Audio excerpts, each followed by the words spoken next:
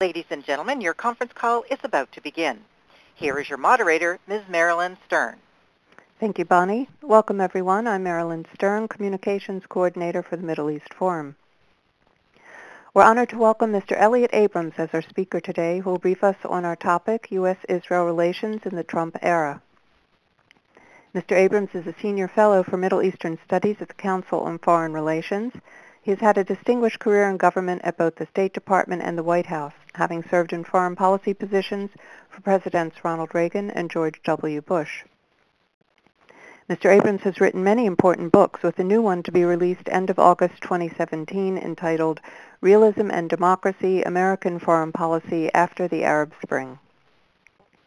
His blog on U.S. foreign policy, Pressure Points, can be found online at cfr.org. Little more than a week ago, President Trump made his first official trip to the Middle East, where he was the first U.S. president to fly from Riyadh to Tel Aviv, two countries that have no diplomatic relations. Significant symbolism, but is there substance to it? Mr. Abrams? Hi, and thank you for the invitation to speak. Well, that's a very good question. What is the substance of policy in the whole region? As I talk to people from the region, I would say, before we turn to the Israeli-Palestinian question, there are a lot of friends of the United States who are very pleased about the attitudes, the stances, if you will, that the administration is taking. For example, to do more to blunt Iranian aggression in the region and to push back against Iran's efforts at regional hegemony, to do more to support Sunni friends of the United States, to end the period in which we sought daylight between the United States and Israel. These are all viewed in the region and by me as positive and helpful attitudes. But when you get beyond that and say, okay, tell me exactly what the policy is and tell me exactly how it's going to be carried out. Tell me what the plans are toward the JCPOA in Yemen, in Syria, in Iraq. I think it's harder to answer that question. And it's a bit harder when we turn to the question of Israeli-Palestinian relations. Clearly, the administration has a view that it's time to go for a comprehensive settlement. Now, that's not new. I mean, that was Bill Clinton's view and George Bush's view and Barack Obama's view. And, of course, they were wrong. They all failed. So it does raise this very interesting question of, well, what's new? Tell me what's different now that would suggest another effort will be successful. The administration is not saying, you know, in Bill Clinton's immortal phrase, you've got to be caught trying. They're not doing this because they know they're going to fail, but they think an American president must always try. They are more optimistic than that. So what's different? Well, perhaps they don't think it's quite so difficult. We've all heard these lines about, oh, they're an inch apart. We all know what the outcome is going to look like. Why can't we just get to it? I hope that's not their view, although the president did say at one point that it's easier than it looks. It's not easier than it looks. And if that's their view, then I think they are in for an unhappy surprise because they're not an inch apart, the Israelis and Palestinians, and it isn't easy. And previous administrations didn't fail because they were all stupid. Maybe it's the sense on the part of the administration, well, we're just better at this. We're better negotiators than they were. Again, I don't think that's right, and I don't think that that is a formula for success. The other explanation we hear is, well, the circumstances are different in that relations between Israel and the Sunni Arab states are better than they've ever been. They're good with Jordan and Egypt. They have been for a while, but they're better, at least on security questions. And now there are some secret, but nevertheless real relations with the Gulf Arab states. Now that's true. I think relations are better, but I don't think that that will bring a solution. First of all, those relations may be better, but they're fragile. They're new. And there's a reason they're secret, which is that the Gulf Sunni states in question want them to be secret, not because the Israelis do. They are worried. They are afraid of reactions from Iran, from jihadis, from more radical groups. They're afraid of their own populations. So they're not, I think, going to come out of the closet on this happily, willingly, quickly. And my fear is that these important new relationships will be overloaded, that instead of building on them toward the things that Israel and these countries agree on, like stopping Iran, we may be overloading them with discussions of something they don't agree on, namely the Palestinians. The administration also says that, well, it has a new approach, outside in instead of inside out.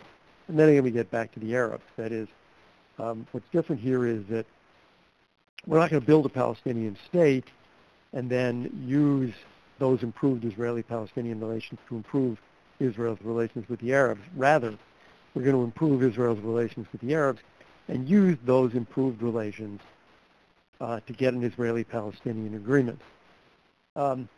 It's not a crazy approach, but it isn't going to be a successful approach, in my view, for a number of reasons. I'll get to the critical one last, which is the Palestinians. But again, I think you can overload those relationships by trying to get more done publicly between Israel and the Arabs than their own politics will permit. And anyway, the issues, whether you approach them starting with the Arabs or not, remain extremely difficult ones. Example, Jerusalem. But the critical reason it won't work, in my opinion, is the Palestinians aren't going to sign a peace agreement. When I left the government in 2009, I told the Obama people who were coming in, you need to know something, which is that Mahmoud Abbas is not going to sign a deal. It doesn't matter what the content of the deal is. He's never going to get a better deal than Ehud Olmert offered him in 2008, and to which he didn't respond. Whatever he's offered now is going to be a less good deal, and he's not going to accept it. He's 82. He's not a hero. He's not a charismatic figure. He is no longer a legitimate president because his election in January 2005 has long since become illegitimate with the passage of time.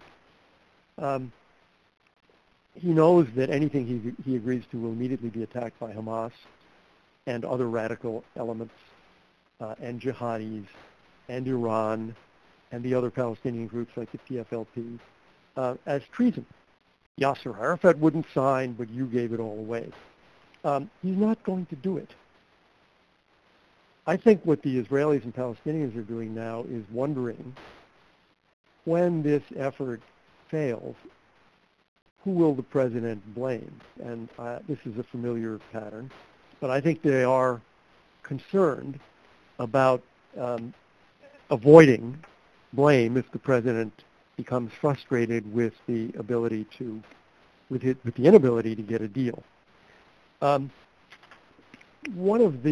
I would just go further on this question of Palestinian statehood and the two-state solution as it stands now, in the summer, basically, of 2017. My own view is that we should stop saying the two-state solution is the only possible outcome and the only desirable outcome. First of all, we don't know what the future holds. I don't think there are very many people who would have said 50 years ago that Israel would be holding on to the West Bank and the Golan 50 years later, and Jerusalem, of course, as it is today. So there are very few people who have a very good track record at predicting what will happen in the decades ahead. But I think it's pretty clear that if you could, well, here's a thought experiment: eliminate terrorism and violence. There's no more terrorism and violence. And you create a Palestinian state tomorrow. it's not a viable state. It will fail. It has no resources. It cannot possibly incorporate 1 million Palestinians who might want to move there. It has no port. It has no airport. It has no currency. I could go on. So it would fail and become a danger to both Jordan and Israel. So I think we should be a little more humble in suggesting we all know what the future will bring, and that the only possible viable, acceptable outcome here is a Palestinian state. One final comment before we get to the Q&A, which would be more fun. There is an interesting gap growing, I think, between Congress and the administration on these questions.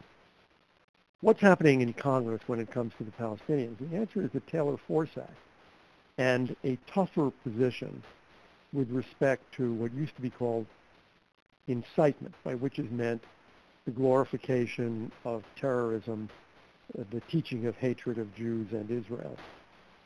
People on the Hill seem to have become really fed up with it at this point, and willing to pass the Taylor-Force Act, now with the support of the government of Israel, which would defund the PA, which would end American support for the Palestinian Authority, while this glorification of terrorism and payments to terrorists and their families continue. That doesn't seem to be the direction the administration is going, at least not publicly, as they move publicly toward an embrace of the Palestinian Authority as a partner for peace. That's a gap that looks like it'll keep growing. Okay, I hope this has raised a lot of questions in people's minds, and I'm happy to try to address them. Thank you, Mr. Abrams. The question and answer period will now begin, and we invite your participation. Please note that when there are no questions in the queue, the moderator will ask a question. To join the question and answer session queue, press star 1 on your telephone keypad. If you wish to identify yourself when your line has been unmuted, please do so. Please remember, if you have your phone on mute, take it off mute when you are selected to ask your question. So again, if you wish to ask a question and join the question and answer queue, press star 1 on your touch-tone phone. Okay, so Dr. Abrams, we have a number of people holding for questions, so we'll go to our first caller. Caller, if you wish to identify yourself, please do so when you hear your line is unmuted.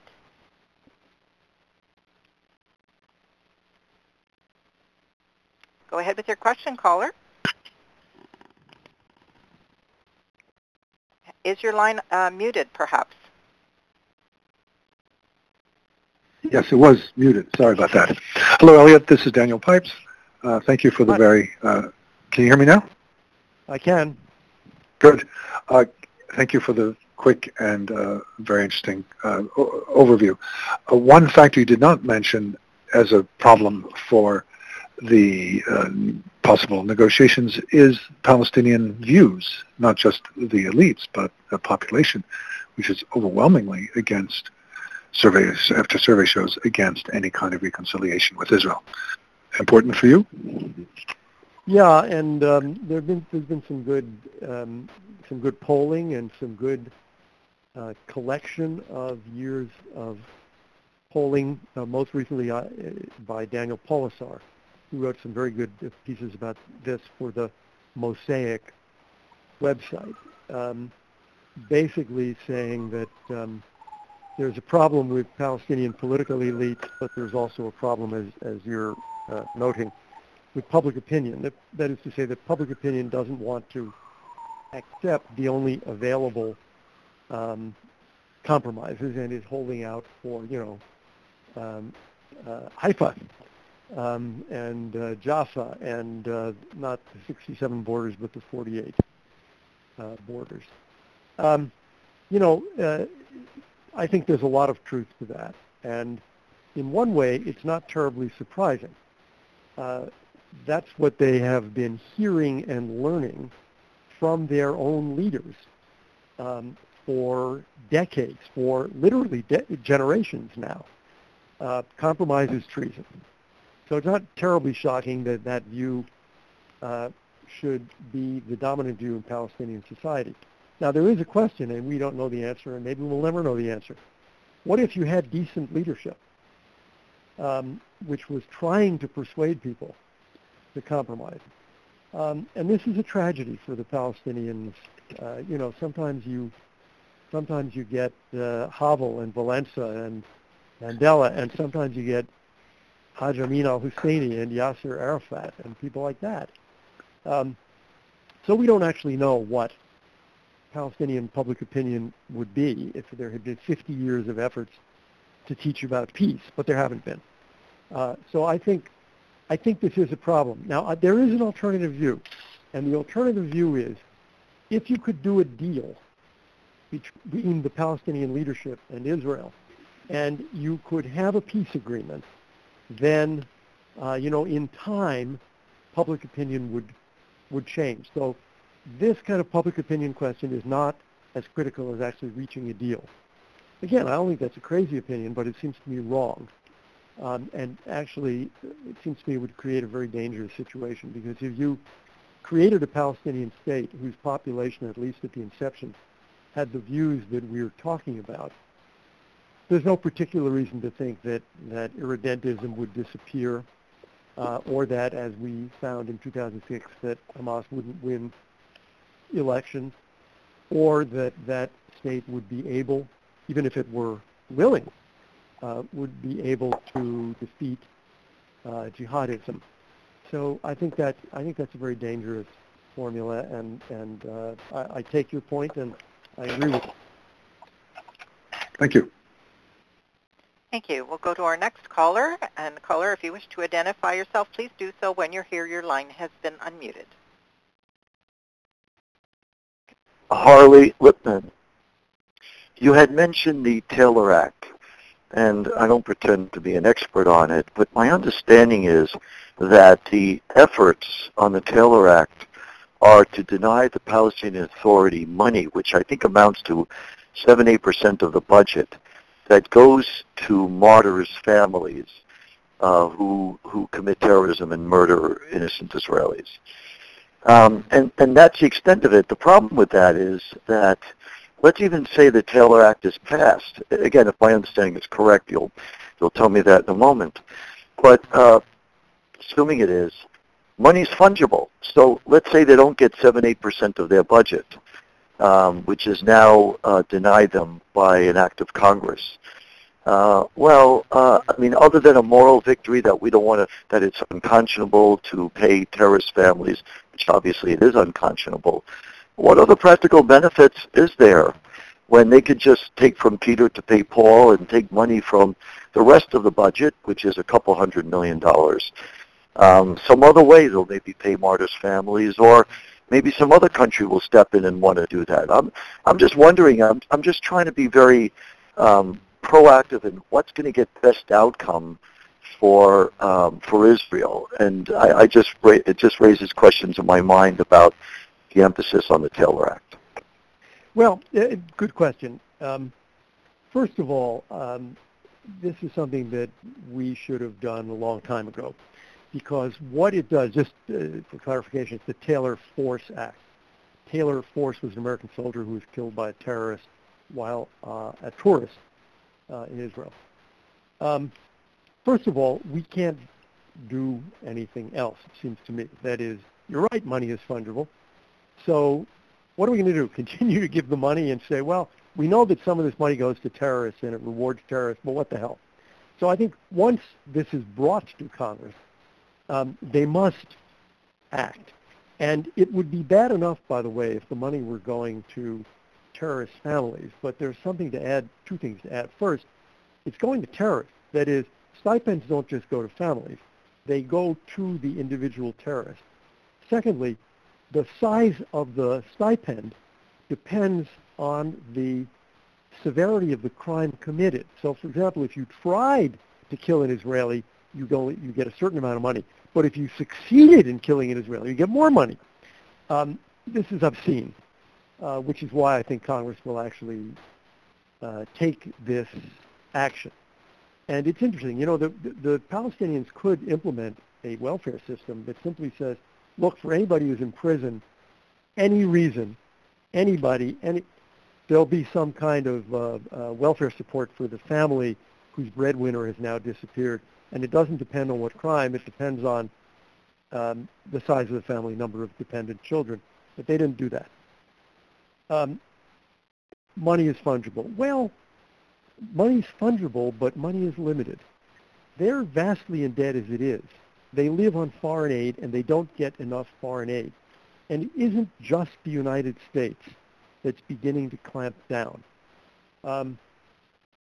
About a week ago, the Palestinian Authority opened what they called a cultural center for youth, named the Dalal Mughrabi Cultural Center.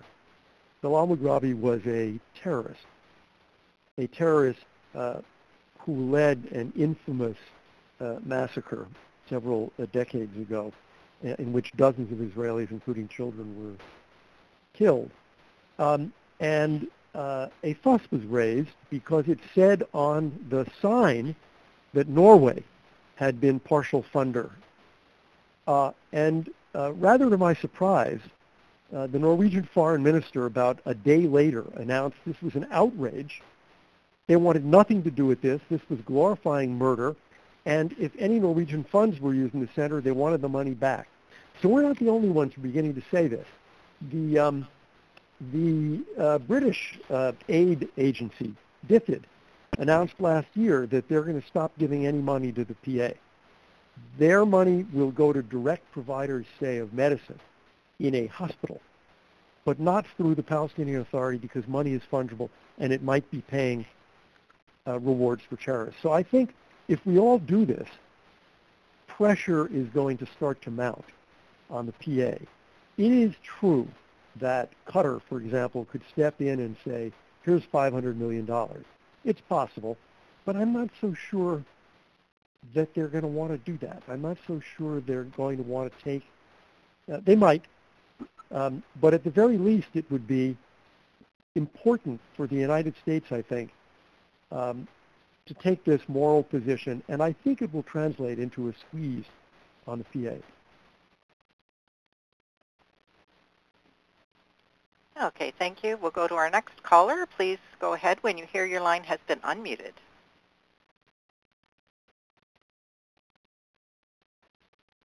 Caller, I think your line might be muted.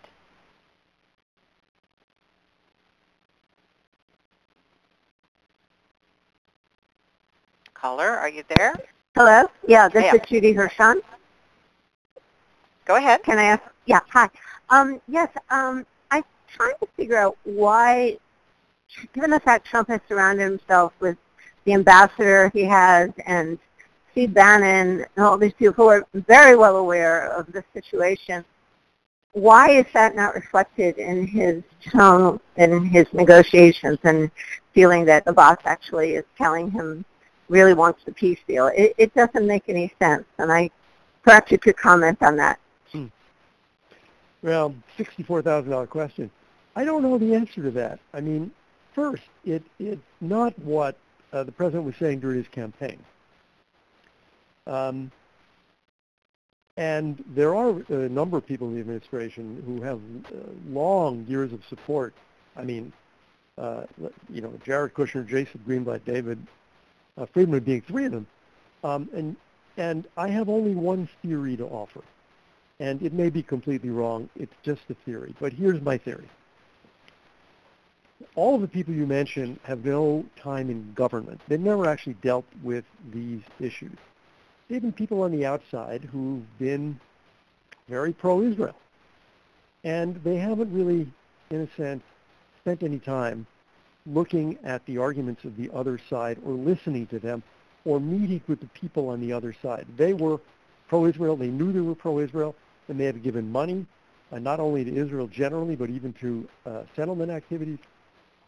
And now something happened to them for the first time after the election, if not after the inauguration, which is they meet, let's say, the King of Jordan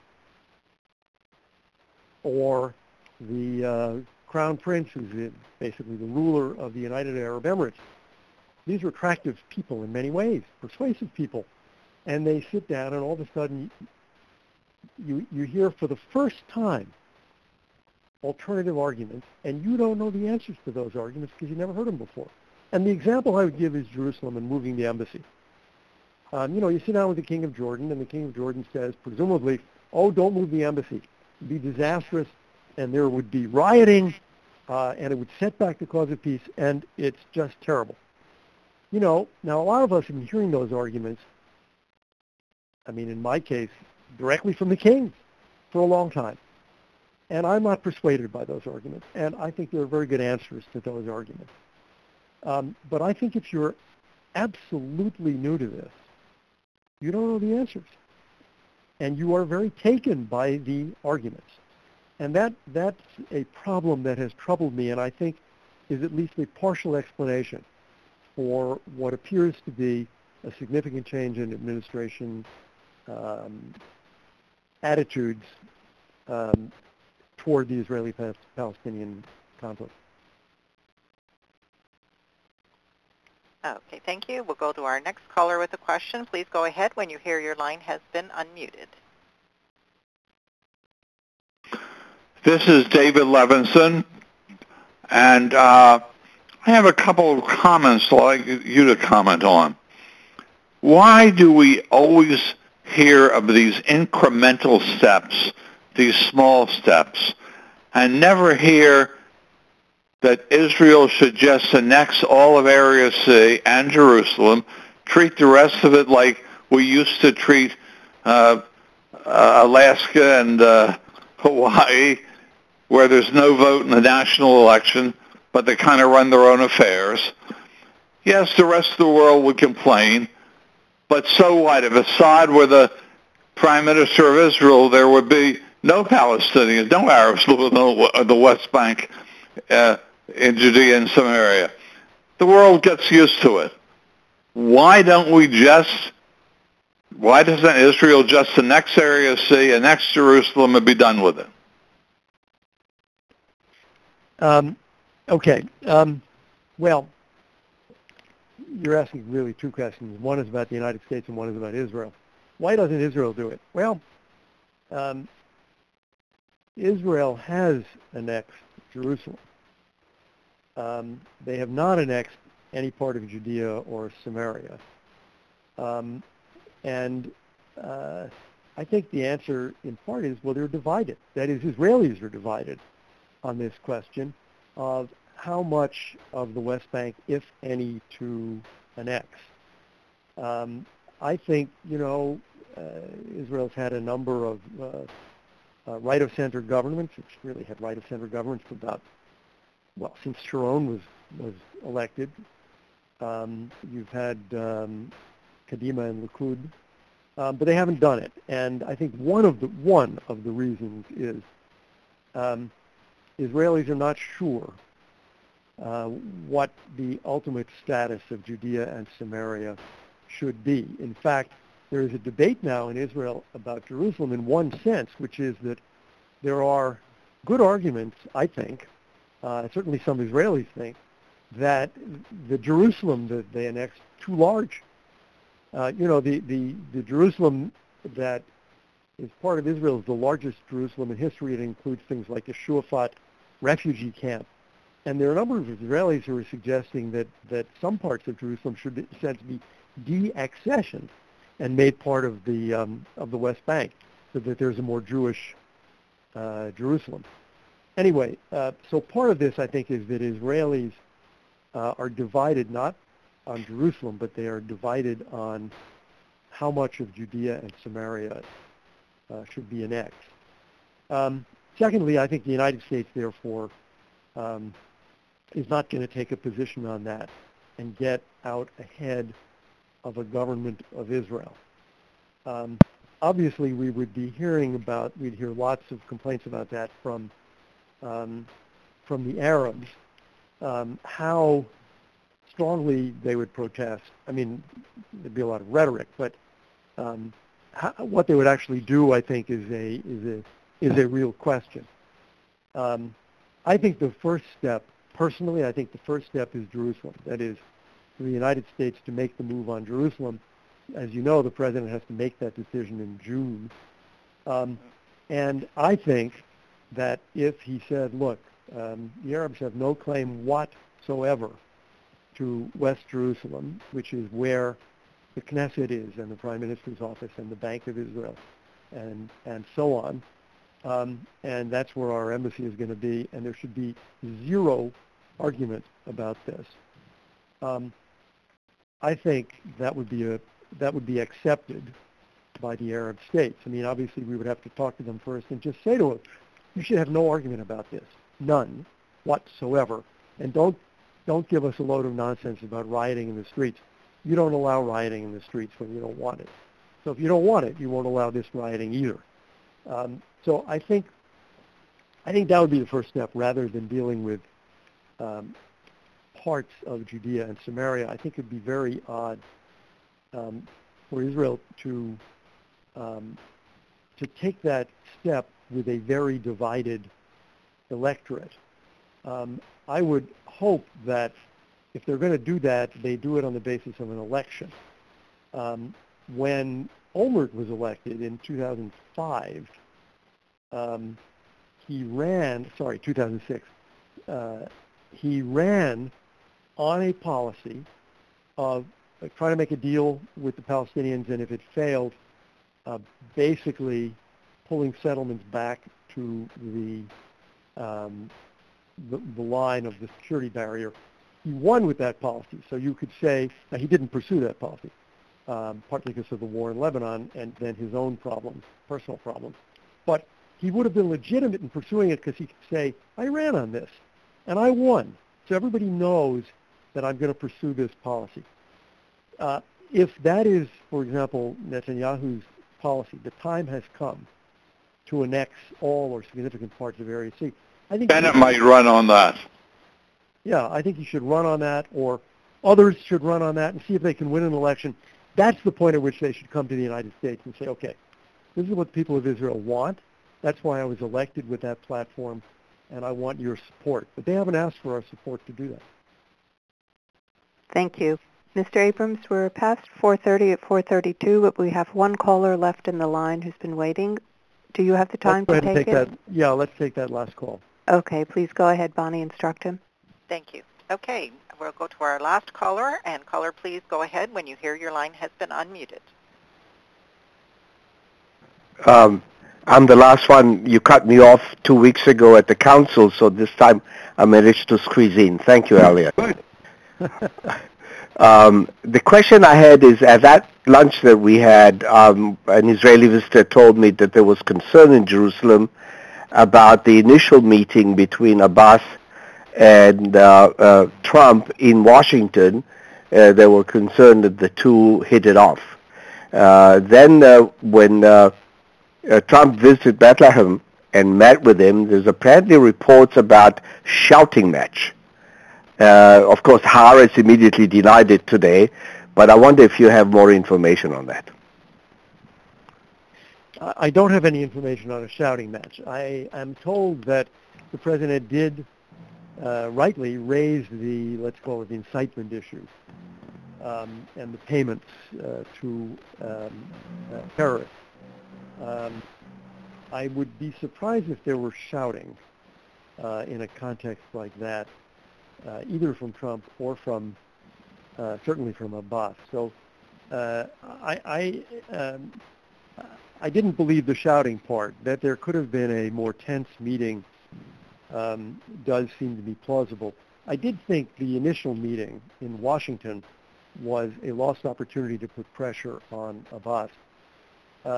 He was invited and he was treated royally in exchange for nothing. That is, there was no reason that he should have anticipated or expected an early meeting with the president, just a couple of weeks after the Netanyahu meeting. So it would have been very easy to say, look, the president is contemplating inviting you for a meeting in Washington. But before that takes place, we would need to see A, B, C, and D. And we didn't do that. Apparently, we did not ask for anything in exchange for the meeting. And I think that was a real tactical a mistake. But the direct answer to your question is, I have not heard that there was an actual shouting match and tend to disbelieve it. Will the president sign the waiver the day after tomorrow, do you think? These are, I'll give you the answer. The famous Yogi Berra answer. It's very hard predictions, especially about the future. The future. My suspicion is that he will sign it, which I think would be a mistake. But what I suspect they're going to do is sign it with a statement saying, we're doing this because we're intent on a peace agreement that would resolve the issue of Jerusalem permanently, and I won't keep signing waivers the whole time I'm president if there's no progress, but at this moment I will sign one. That's my guess. Thank you. Thank you, Mr. Burry. Well, we've reached the end of our time. Middle East Forum would like to thank Mr. Abrams for his time briefing us and for our participants for calling in. This concludes our conference call.